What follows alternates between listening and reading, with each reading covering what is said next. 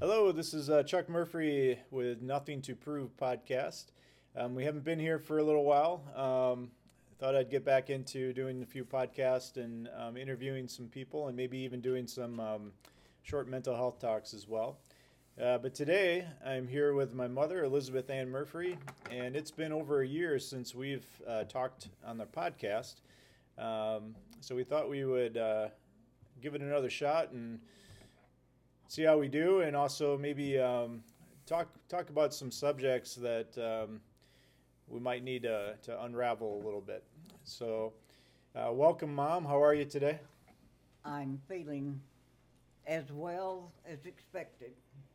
Yeah. So a lot of the people who come and listen to my podcast, they're people I probably know, I would imagine, and many of them. Um, are also very curious about how you're doing too. I've had many requests to interview you again and to start this podcast up again. And so how long now have you been battling multiple myeloma? May 21st of 21 is when I found out. And I have the last stage, which is stage 3. And that's where you have to be very careful with your body as it's terminal. There is no cure. There are treatments that will help hold it at bay, but there is no treatment. So that started, this coming May of 23 will be 2 years. It's amazing how you can remember the days that you were told certain things, the days that something happened to your health, or maybe some tragedy happened in your life, and you remember those exact dates. Would you agree with I that? try not to forget. Yep. Why is it important to remember? I think I can learn from them. Hmm. It's a part of life, of course. That's the birth of a child, Hmm. the wedding date, and various holidays and happenings that you're able to be with family, group Hmm. together, and enjoy each other. Hmm. What's been with this, let's say, year and a half journey into to bone cancer? What's been the hardest part? Not being able to do what I used to. Hmm. That's, I was active for my age, Hmm. and I did not stop being active. My body slowed down, Hmm. and I have no control over what the body does.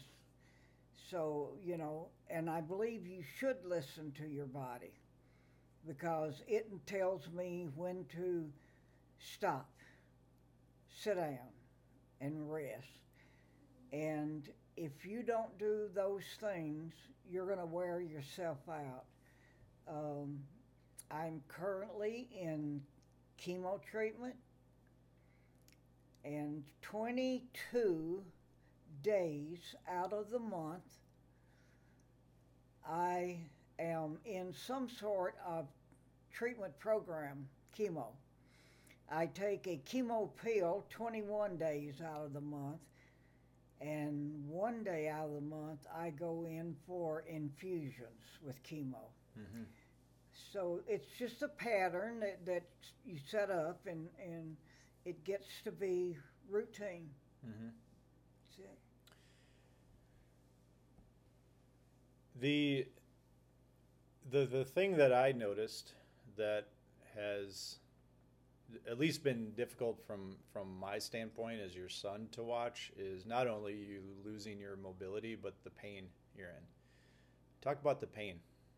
The pain? Yep. Because Well, bone cancer itself is known to be an extremely painful cancer. I was actually, when it was first diagnosed, I've been hurting for a long time. And I suspect it was part of the multiple myeloma. And, but they put me right away on a regimen of morphine and oxycodone if needed. In this year and a half, the pain has gotten worse, and I have not increased the medication. They pretty well leave it up to me as to what my pain level is and what I need to be comfortable. I have a high tolerance for pain, always have, and that comes into effect when you're taking medication. I am never out of pain. On their scale that they use, a 1 to 10, I'm never under a 3 or 4. It's there. It's there right now. And I will only take the oxycodone if I think I've let it gone too far. So that's how I put it together, because as long as I have left, I have things I want to do, and I want to be coherent so I can be with my family. And I appreciate those that will ask about my pain, because I think maybe they can understand a little better that I'm not giving in to it. So, but the pain level, right now I'm going to tell you it's probably an 8. And that's the way it goes. It fluctuates? Yes. Yeah. And my scale is, for taking it, I take the morphine in the morning. It's on an 8-hour. 8 hours, I wake up about 7 o'clock, but I take the pain medication about 8. 12 hours later, I take, or is it 8 hours later, I take another one 8 hours later. So that puts me in early evening and then right before I go to bed. I take the oxycodone if I think I'm not going to be able to go to sleep. So I hope that sounded logical. I think if your pain level, and this is something I think that your kids and others that know you well recognize, is that if your pain level is at a 3 or 4, for most people that's probably a 6, 7 or so. If you're telling me today that your pain level is at an 8, I would say for most people it would be over a 10 and they wouldn't be able to take it. Yeah, it'd be off the charts. And so it's important for people that are listening to understand that we all have. But I think as my children, they've always known that I have a high pain tolerance, and I accept it and work with it. Yep. And I think that your children, some of them have at least have inherited that as well. Yes. Yep. I know they have. Yep. So you're on this journey here that you keep fighting, and your oncologist has said that your stubbornness, one, is part of what's helping you continue. Talk a little bit about that stubbornness to live, because most people, when they hear the word stubborn, they think it's in a negative connotation, where it's really not. Especially in this case, it's actually a stubbornness to live. It's a stubbornness to battle with the cancer. Talk about that a little bit. Well, before I say stubborn, which I already said there, I would like to say that, and I'm not patting myself on my back or anything like that, it's just my makeup, who I am. most of the time when anybody hears the word cancer, that's the end for them. Mm-hmm. They go off the deep end. Mm-hmm. They have cancer. What do I do? You know, how long am I going to live? And all of that. My stubbornness goes with I do not accept what they build up, a graft fat Mm-hmm. or anything. I don't accept giving up. I know I will live until, and I am spiritual. Mm-hmm. So therefore that puts me, I don't have to worry about the date that I'm going to pass from this world. My children should not worry about the date that I'm going to pass because it's out of our hands. There's Mhm. nothing we can do about it. Mm-hmm. So therefore, my stubbornness. Yes, but I've been stubborn all my life. And it's probably helped you in many ways. I think it did. It got me through a lot of hardships. Mm-hmm. When I was a child, most parents would tell their child, and I'm a country girl, would tell their child, oh, don't go walking in those woods. There's rattlesnakes up there. Well, that was a challenge to me Mm-hmm. because I was smart enough to know to watch for the rattlesnakes. And no, I did not wear boots. I barely had shoes. But I've never been one that somebody could say you can't do that because I will show you I can. And that's the stubbornness Mm-hmm. that has lived with me my entire life and continues to. I don't think I'm so stubborn that I have Mm-hmm. a point that I will say, Uncle, give up. But it's there, and I'm not going to turn it loose because it's been my friend for a long time. Mm-hmm. It's got me through a lot of situations that were impossible, but I'm still here. Yep. So I actually, I actually prefer, instead of using, and especially in this situation, in situations I've been in, things that you've had to endure through your lifetime, I actually prefer the word resilience because I think that it's a more clear definition of what you're dealing with and what's been going on. That resilience is a nicer word than stubborn. Yeah, it is. If you told people that I had a lot of resilience, Mm-hmm. I wouldn't be giving you the eye Yep. Every time so I say, much. Yep. But when you say that I'm stubborn, I take issue with it. Well, you shouldn't, because there doesn't have to be negative. I would say I'm not the only family member that is weighed down with tons of resilience. Mm-hmm. They do not accept a hardship, they work through it. Mm-hmm. Which I think is something you taught.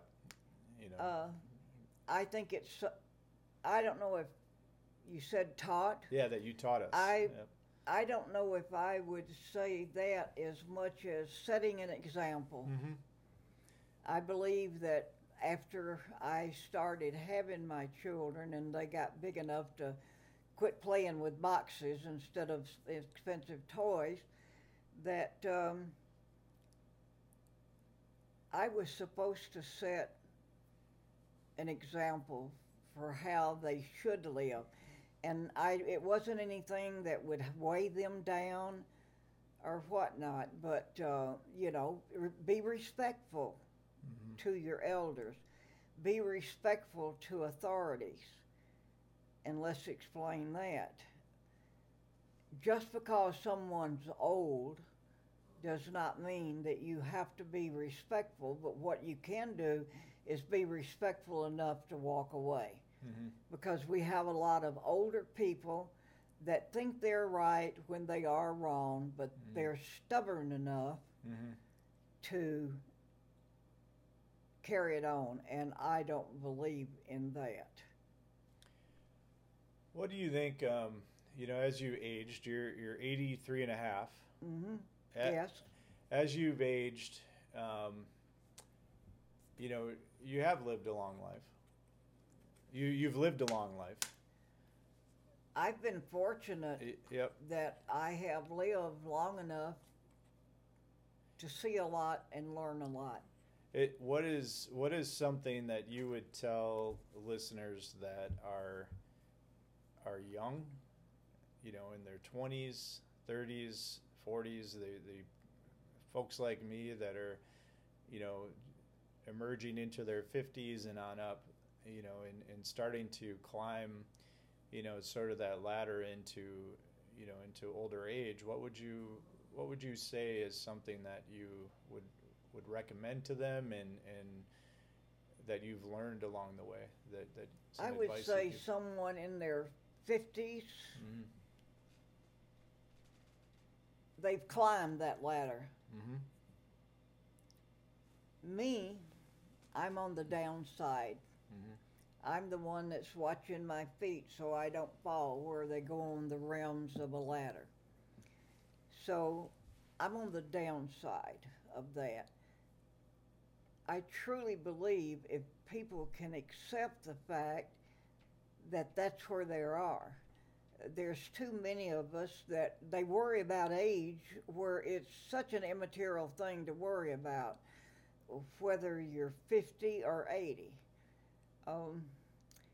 I've been fortunate not to have some of the diseases that hit the elderly, and I don't remember some things sometimes. My children call it overload. Well, they won't let me use that term, overload. They say you just old, which is true. But no, if we climb it, it's sort of, like the pyramid.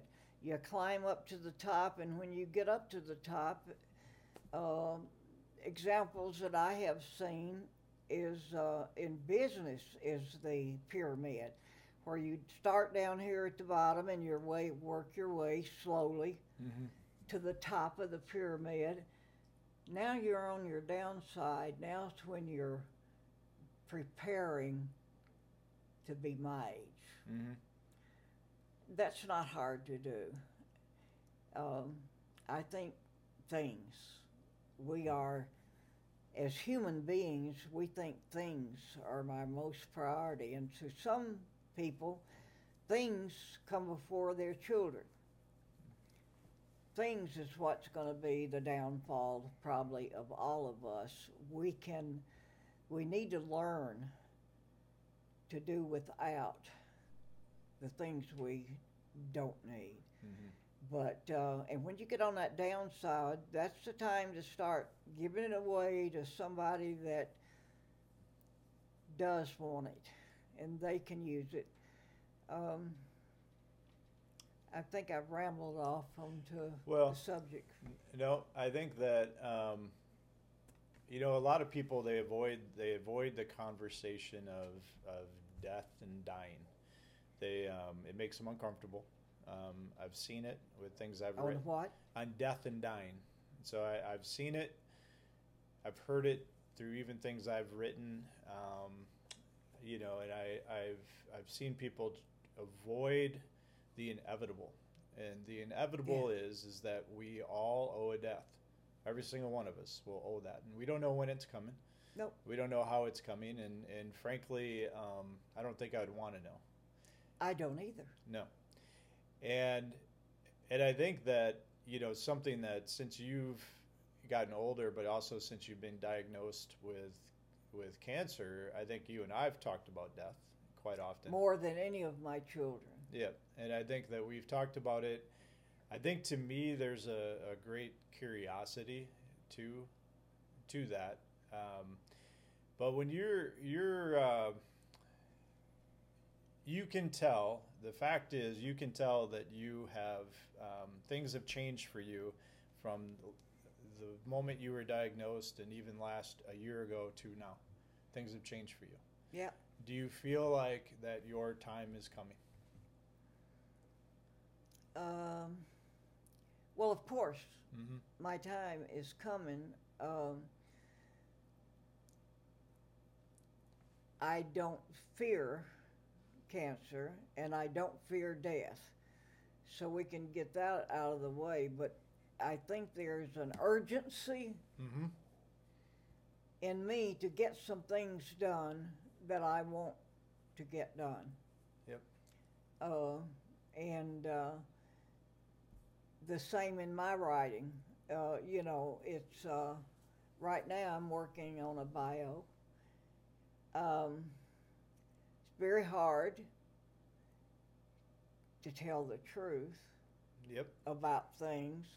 Anyone that thinks writing is they can take a pencil and a piece of paper and shoot out a book in 2 hours needs to throw it away Mm. because it don't work that way. Mm-hmm. But there's an urgency in me. I'm so happy every time one of my children call and say they're going to drop by. That makes my entire day. Mm-hmm. When I get a text from them, when I get calls from them, and we have fun with that, I think, because I do not use the two thumbs to use text. I'm slow in that. And I talk into it using my voice, and it brings up words that I do not mean to say. Which we all enjoy. However, sometimes I do edit it and see what it is, and that's okay. But when I don't, my two sons take great pleasure into pointing it out. Yep. And if it'll make them happy, that's okay. But no, it's everybody wants winter to hurry up and get by and spring to get here. I'm not in a hurry to get any of those seasons here. I'm just going to wait till they come. Yep. And that's all we can do. There are many people out there that have lost. They've lost their children at 16 with drugs, at 20 with fentanyl that they've gotten into. So many people have had tragic things to go on in their lives, but we can't sit around and worry, is that going to be us? No. We have been dying since the day we were born. It was just when. And that's not going to be part of my legacy. Mm.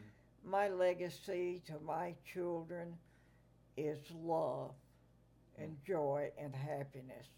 That's all I can give them, and that's all I want to give them. I don't worry about the dying part. Yep. So you said a couple of things that I want to comment on. One is having the sense of urgency. The sense of urgency is to live, to do the things that you want to do while you're here now. You're writing, you have a message that you want to leave for people. That's what writers do. We leave messages for people, and whether they choose to read them or not is up to them, or even understand them or not. But what I see in the world is often people talking about these things they want to do, these dreams they have, and yet they waste a hell of a lot of time. They waste time scrolling on their social media. They waste time being angry at someone, resentful, bitter. They waste time, Being stubborn. being stubborn, but they also waste time watching Netflix and on and on and on when these, quote unquote goals that they may set for themselves, they don't have a sense of urgency for. Right. And I think that the great mistake that people can make is to wait until they are closer to death in order to all of a sudden have a sense of urgency to do the things they want to do. Finish that bucket list. And I think that, and it's about living in the moment now and doing the things that you want to do now. And whether that's, and I'm not talking about material things. I'm not talking about the cars people drive, the house they live in. I'm talking about having in life experiences, about the love that you have in your life, and about, traveling and being able to experience the world. But also sometimes the sense of urgency is to make sure that, you might be sitting with the person that you love the most and watching the sunset. That's a sense of urgency. And one of these days it's gone, and so, I think that when I sit here and I talk to you, and I've talked to you for years about this, because to me, we should talk to older people so we can learn from them about how to live. And it's because we can learn from our own mistakes, but we can also learn from yours as well. Yes. And that's something that I think we also should not shy away from.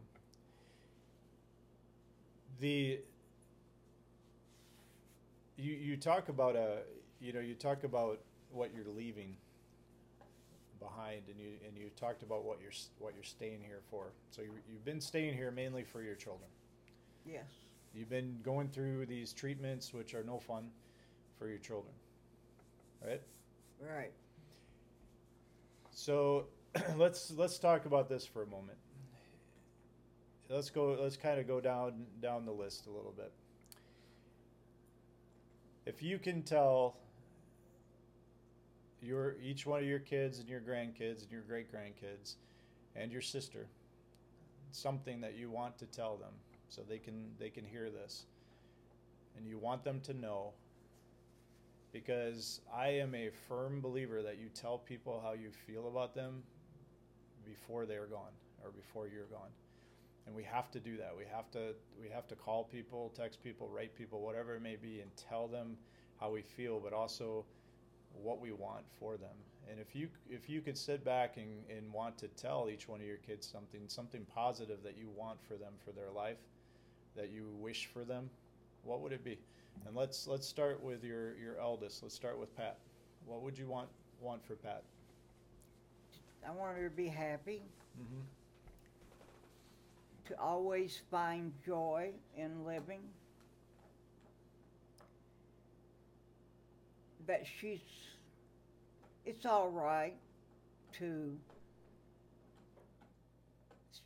be alone or just be with her husband.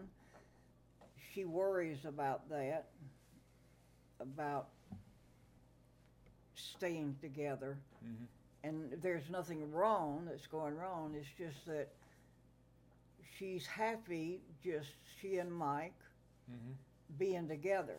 What I would like to see her do is enjoy life, as I said, a little bit better, because they are staying at home. Mm-hmm. My opinion, Mm-hmm. they are staying home.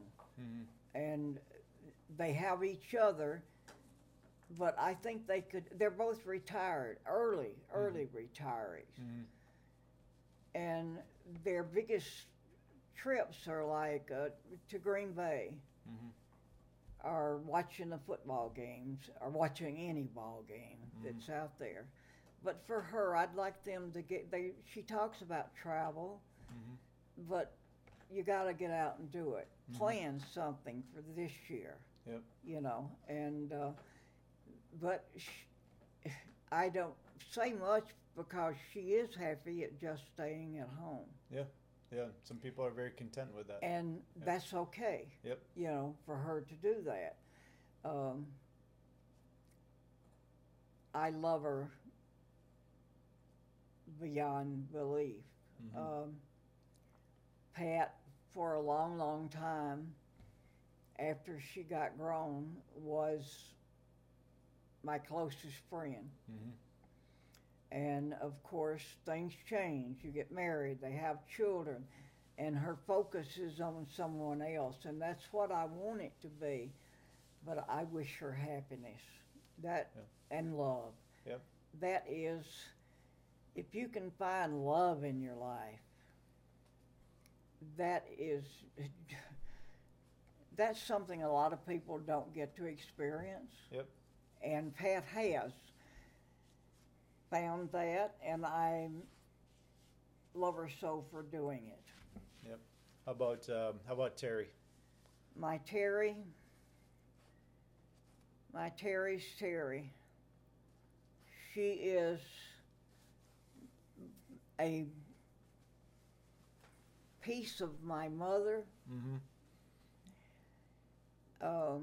She thinks and lives life like my mother used to be. Mm-hmm. And that's a joke with me and her. And my mother there was a lot of things that my mother did was very good. So Terry has taken the good things of my mother. Yep. And ran with it, and I love her for that. Yep. I love her spunkiness. Mm-hmm. I'm glad that she has found someone that she loves and can be happy with. I wish her joy and happiness. They do travel and do things that they want to. If they sit down and say they want to go to Green Bay tomorrow, they get up and go. Mm-hmm. And they are living their life the way they want it to. I would like for her, my biggest wish for Terry is for she and Tom to live for themselves now. Mm-hmm. Because their children are grown. Mm-hmm. They can do for themselves. Yeah.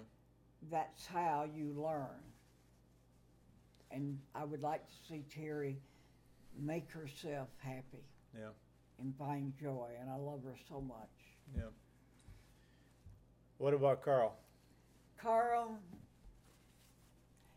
he is the family man. Mm-hmm. Just love him to death. He wants all of us to get together and enjoy ourselves. Not every day. We'd all get tired and run away if we had to see all of our family every day. But Carl likes to keep the family ties going. And I have to be very careful about saying I want anything because Carl listens to it and I've let it go across my brain one way or the other. He has his mother's welfare up in front as all times. He is a good father. Mm-hmm. And I love him for the big heart Mm-hmm. that he has. And he has a big heart, and it gets so full sometimes I probably think it will burst. Mm-hmm. But he needs to think of himself as well, Mm-hmm. and he needs to do what he wants to do now. Don't wait. Don't put it off. If you want to buy a snowmobile, go buy it. Mm-hmm. We hit a certain age that if we haven't done these things, they're not going to happen. Mm-hmm. And I love Carl so very, very much.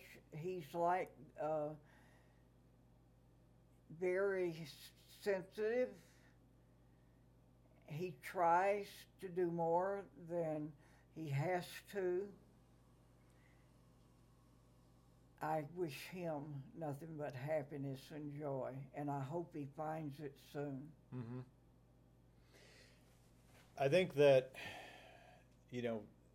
for for the sake of not having a 3-hour podcast, let's summarize something that you would tell your grandkids, all of them, your grandkids, your great grandkids.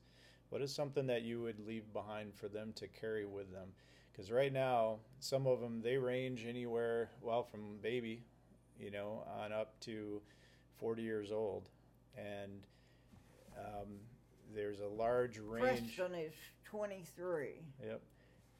There is a large range, though, of from Elizabeth on down of grandkids. And they're at ages where some of them are trying to figure out their path in life. Some of them haven't even hardly started their path in life. And what is something that you would want to, some advice you would want to leave behind for them? First off, they need to figure out where their path lies. Mm-hmm. It's not running to the grocery store, the ball game. That's not what is in the mix here. But it's your attitude, Mm-hmm. how you look at life. I am, like you say, 83 and a half, and every day my spirit and my soul says, okay, you got to fix this. Mm-hmm. And we are given that inner intelligence to know whether or not we're following the right path. Mm-hmm. In order to follow that path, it may come from somewhere else. Someone else might have made a big mistake, and that put a big impact on you. That you see yourself maybe going down that road, Mm-hmm. and say, "Oh no, got to change this. Got to move out of this path. Take the path to the left instead of the one to the right." You won't be wrong. Your spirit will not tell you wrong. It's just being understood and figuring it out. It doesn't matter what kind of job you have. Not everybody can be president of the United States or a senator or governor.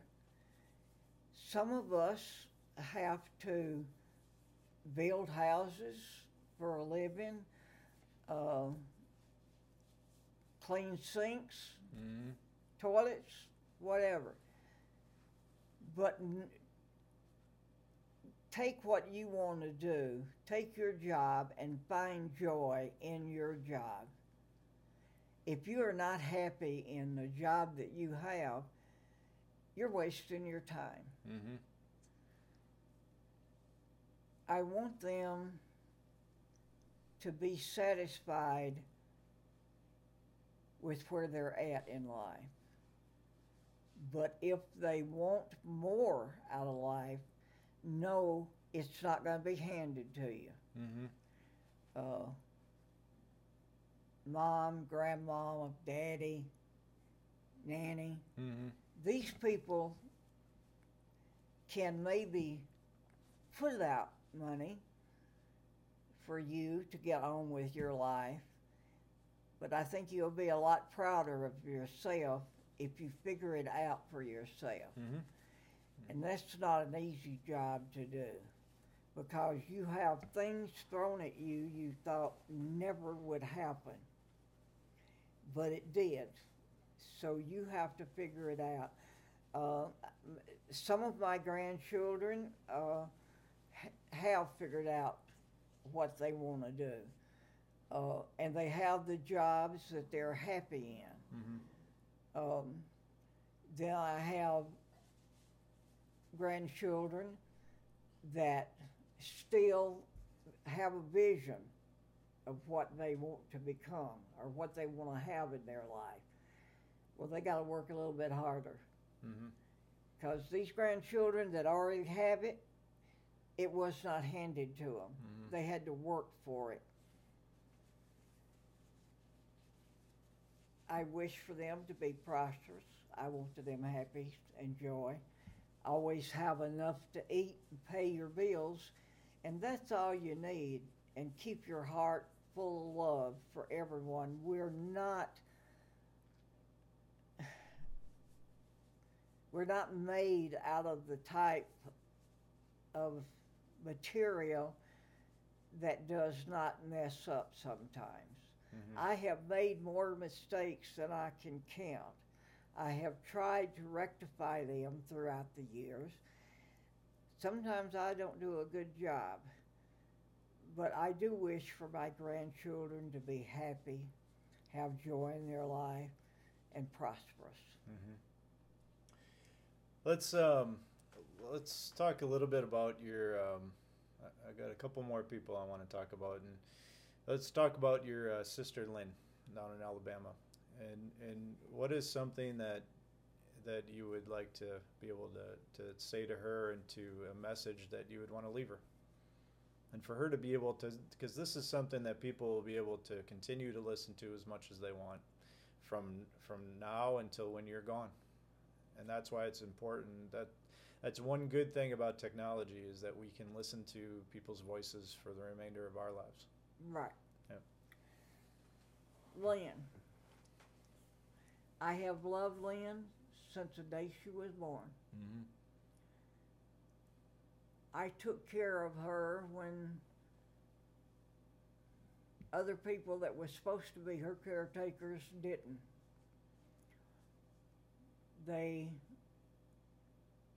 Before that, this caretaker waited on our mother to come home and take over the job of taking care of Lynn.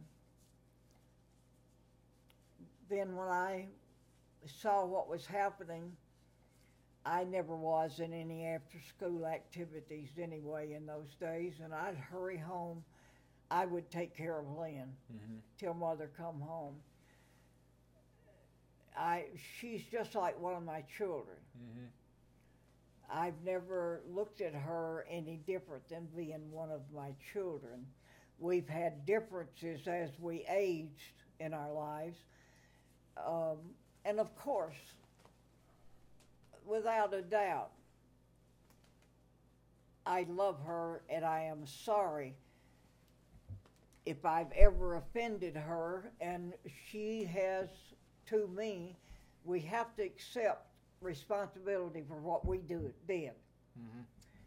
And I have tried to be there for Lynn as long as I could. I wish her happiness and joy as well, and to prosperous. Lynn is only 16 years younger than myself.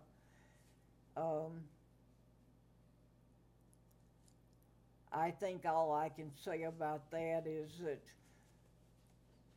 my love for her has not changed, and it never has and never will.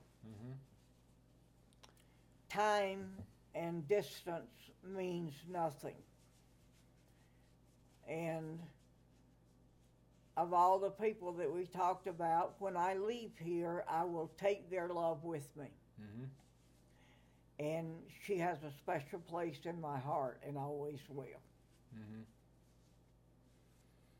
I think she'll like to hear that. So, Charlotte passed away a little over 12 years ago, and she was your second child. Charlotte, the great influencer of our lives, I think. Absolutely. Yeah, somebody who I think brings tears to our eyes every time we mention her. And I think in many ways the glue that sort of kept our family together. She was the glue. Yep. Yes.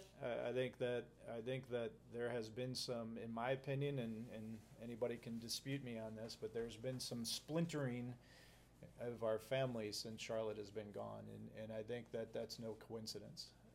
Of course there has been. And there might be some, it might be mended again one day, hopefully, but I do think that sometimes someone's death can splinter a family. And I think with Charlotte's complexities of being bipolar, of having an intellectual disability, I've written and talked about how much of an influence she's had in my life and my choices I've made. But when you do leave this earth, do you feel like you're going to see her? Am I going to see Charlotte? Yep. Absolutely. Yep. And what is something that you would say to her when you see her? I'm home. Mm-hmm. Yeah. I'm home. Yeah. I cannot imagine the torment of losing a child, because I don't have a child. I cannot imagine how that feels. I do know how it feels to lose a sister that I love very much, but I don't know how it is to lose a child. So I would imagine that Charlotte is going to be waiting for you, and my little baby, four-legged babies. Yep. And I would imagine Charlotte's pain that she had when she was here on this earth is gone, and I think your pain will be gone too. Oh yes. Yeah. We'll remember everything, but we'll be able to know that I believe that we write what our lives are going to be before we come to earth. I believe while we're here, we have the free will to make choices. Mm-hmm. We can take the left or the right around the tree. We don't always listen to our hearts, spirits that say, no, don't go that way. But because of certain things, you go anyway. Charlotte was a very intelligent woman. Mm-hmm. Her disabilities, she was born in a time where help was not available to her as it is now. I think my family, which includes all of my children and my grandchildren,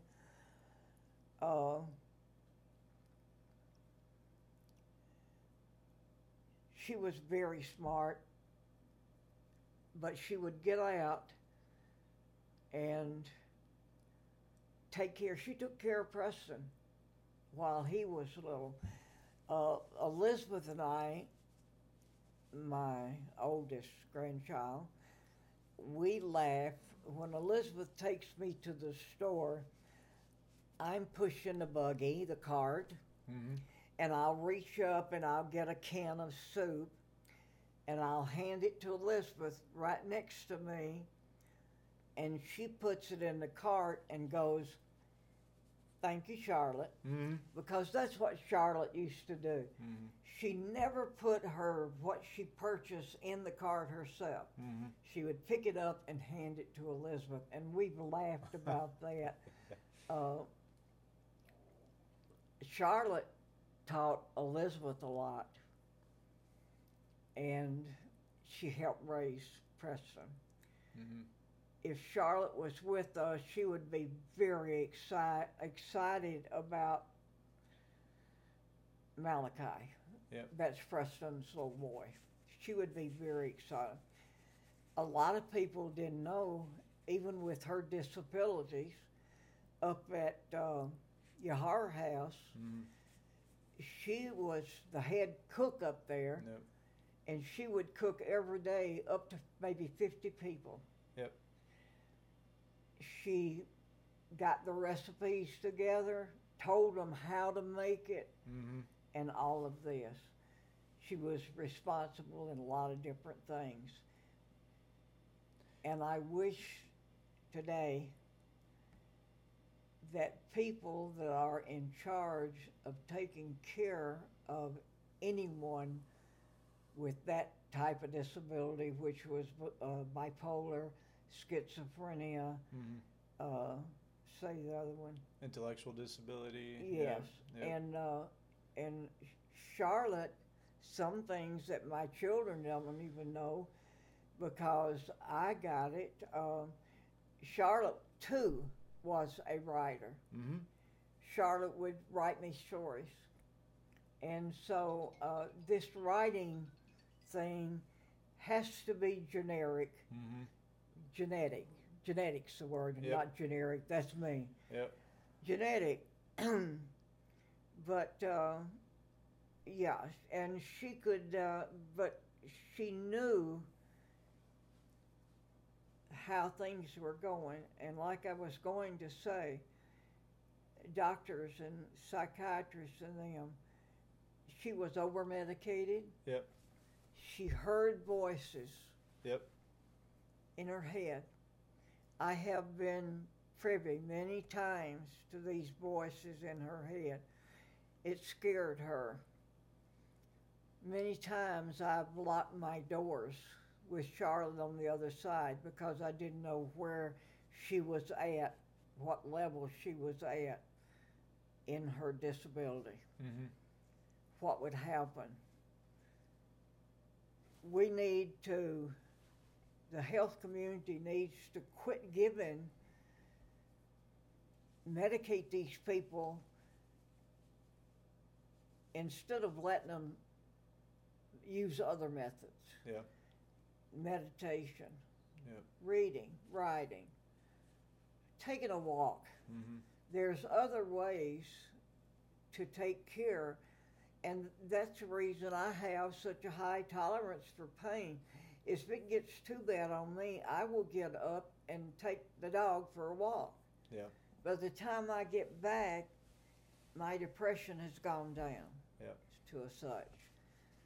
But yes, Charlotte was the glue that held this family together. We changed. We did not have as many picnics, Mm-hmm. get-togethers, cookouts, those type of things. When Charlotte left, that left as well. And that needs to change. I don't care who you dislike in how they walk, how they talk, or what they said. If they're family, you need to make sure that the splinters are sanded down to a smooth operation. Yeah. Yeah.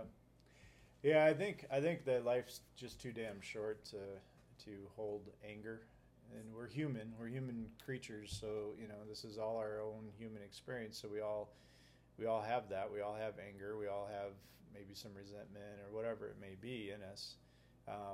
But when it comes down to it, and I think what we've been talking about here today is that when you are sort of at the end, when you have something as traumatic as being diagnosed with an incurable cancer, being 83 and a half, getting to that point in your life where you know that it's closer to the end than your beginning. I would imagine, because even at 52, I think I am 52 years old, I look and kind of think the same kind of things, but I think it's just too short. Life is way too short and too fragile in order to be hanging on to a lot of that. And I think that even, and that's one of my final questions I have for you is, have you had to, during this time, have you had to do some reflection on your own life? Because I don't think anyone should feel like that they are, everybody makes mistakes, but I don't think anyone should have regrets. I think regrets are a waste of time.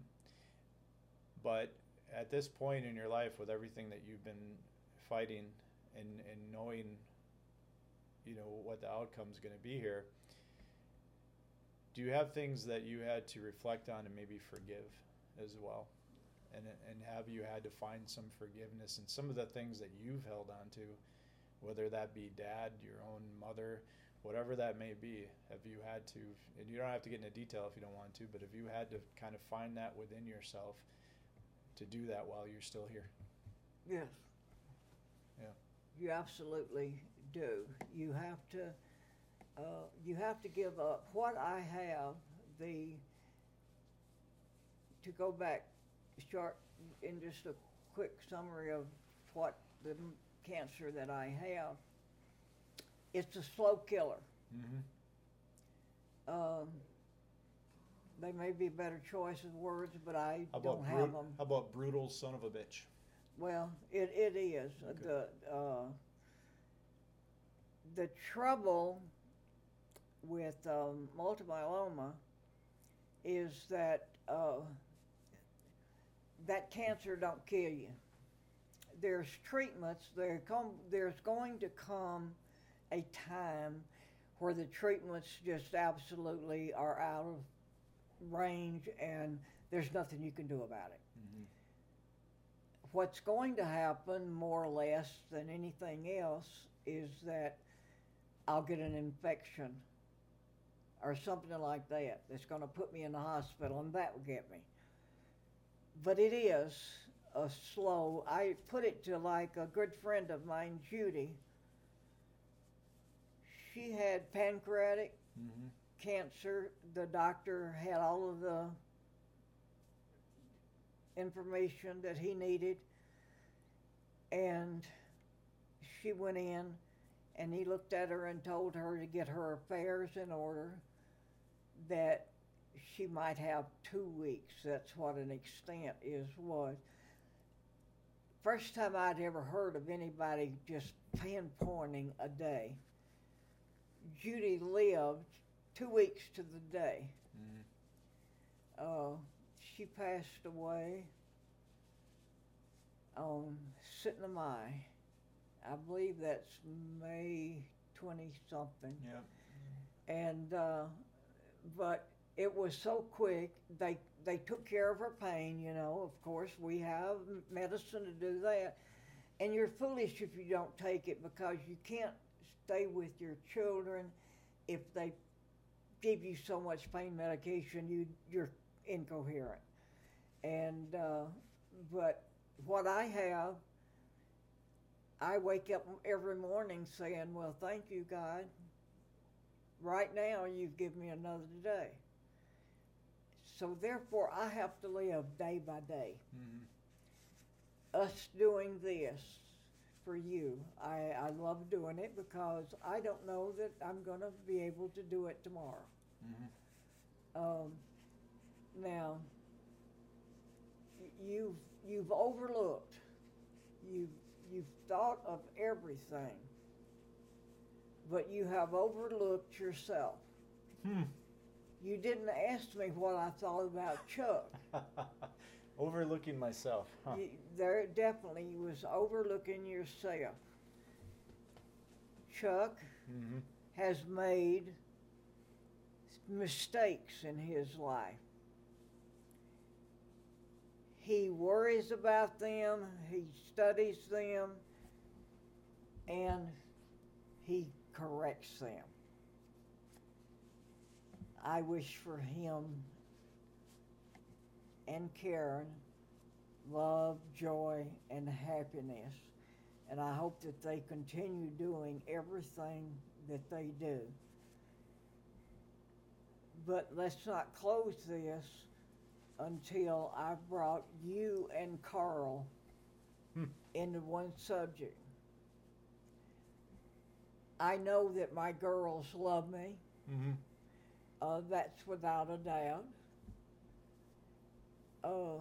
However,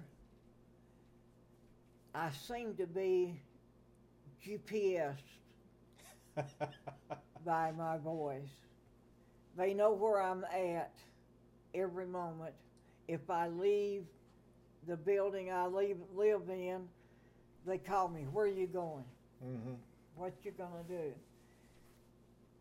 Chuck and Carl, they have supported me in everything that I could possibly want or do. They always see that my refrigerator has food in it which they don't have to, but this is their stubbornness in there. But they always see that I get picked up now that I don't drive and taken places. Them and their wives have taken me to my chemo that once a month. I'm not going. But Chucky wants to know what I've done lately, what's on my mind. Carl wants to know that I'm okay, what's on my mind. They're both have been the most wonderful sons that a mother could have. And I've always said,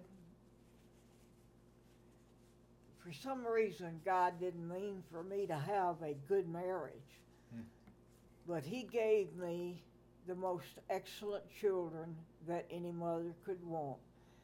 That's all 4 of them. And one person who has diligently taken me everywhere I needed to go, whether it be shopping or grocery stores or to chemo, doctor's appointments, is my oldest grandchild, Elizabeth. And I want all the other children to always be appreciative of Elizabeth, how much she has given to provide for me. But I've got the greatest children in the world. I wish I could do more for them, but I can't, and I allow that sometimes to be first on my mind when I know I shouldn't. I have a wonderful family, and that includes my sister who lives in Alabama. I wish that everyone that's listening could have the family that I do, because I never want for anything. Last but not least for me, Chuck and I are going to see the Van Gogh exhibit Christmas Eve. That is something that I just could jump up and down and cheer for. But I'm going to get to go. That's what the boys do, and things like that. And Terry and Pat, too, come up with so many little things. I want to end my part of this that all we have is love. And and I know that we take it with us. Mm-hmm. Thank you for having me do all this. Yep, I think that this is a good way and a good place to end. I recently wrote a blog about you again from a conversation that we had a while back about you talking about things that you may have wished you would have done through your lifetime when you were younger, the decisions that you made and things like that, and your purpose. And you know, and as I wrote and as I said to you then, I think your purpose was to be a mother. I think that's why you're here, and that's the bottom line. And I think that that there's probably no greater purpose. That was my vision, to always be a good mother. Mm-hmm. And like every other mother, and I include Lynn in on this as part of my children, every mother has had difficulties with their children. All of them. They've had difficulties of things that were said and done, but it's hard, very hard to be truthful. And probably one of my downfalls is that I cannot tolerate lies, telling lies, and the only reason that I will stand back and misinterpret the truth is if it's going to hurt somebody else. Sometimes I fail at that too. I'm just human. But yes, I think that would be the greatest thing that I could have in life is to be a good mother. Because you can be a mother and do a lot of things on the side, like writing and painting and such. Just being a mother doesn't stop you from having your own personality and have your own things that you want to do and things that you didn't get to do, the things that you have waited too late. But yeah.